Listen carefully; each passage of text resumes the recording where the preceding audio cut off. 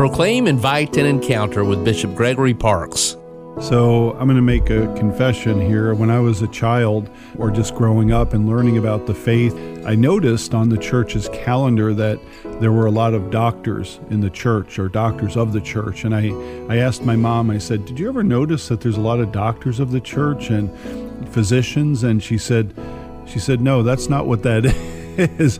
I thought they were like medical doctors or people in the medical profession, saints, but a doctor of the church is somebody that is recognized by the church for their extensive writings, contributions in terms of developing the faith and our understanding of the faith. So they're recognized as and given that title of doctor. Some people think that perhaps St. John Paul II could one day be named a doctor of the church, and I would certainly support that. We know that he had very, very extensive writings, the number of encyclicals that he wrote, all of his different talks that he gave at the audiences, and he just contributed so much over his more than 20 years as Pope.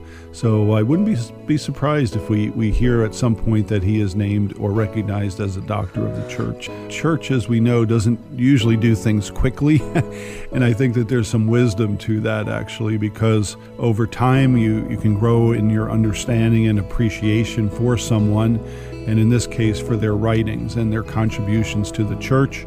However, the church can act quickly, and we've seen that recently with the naming of St. John Paul II. His canonization took less than 10 years.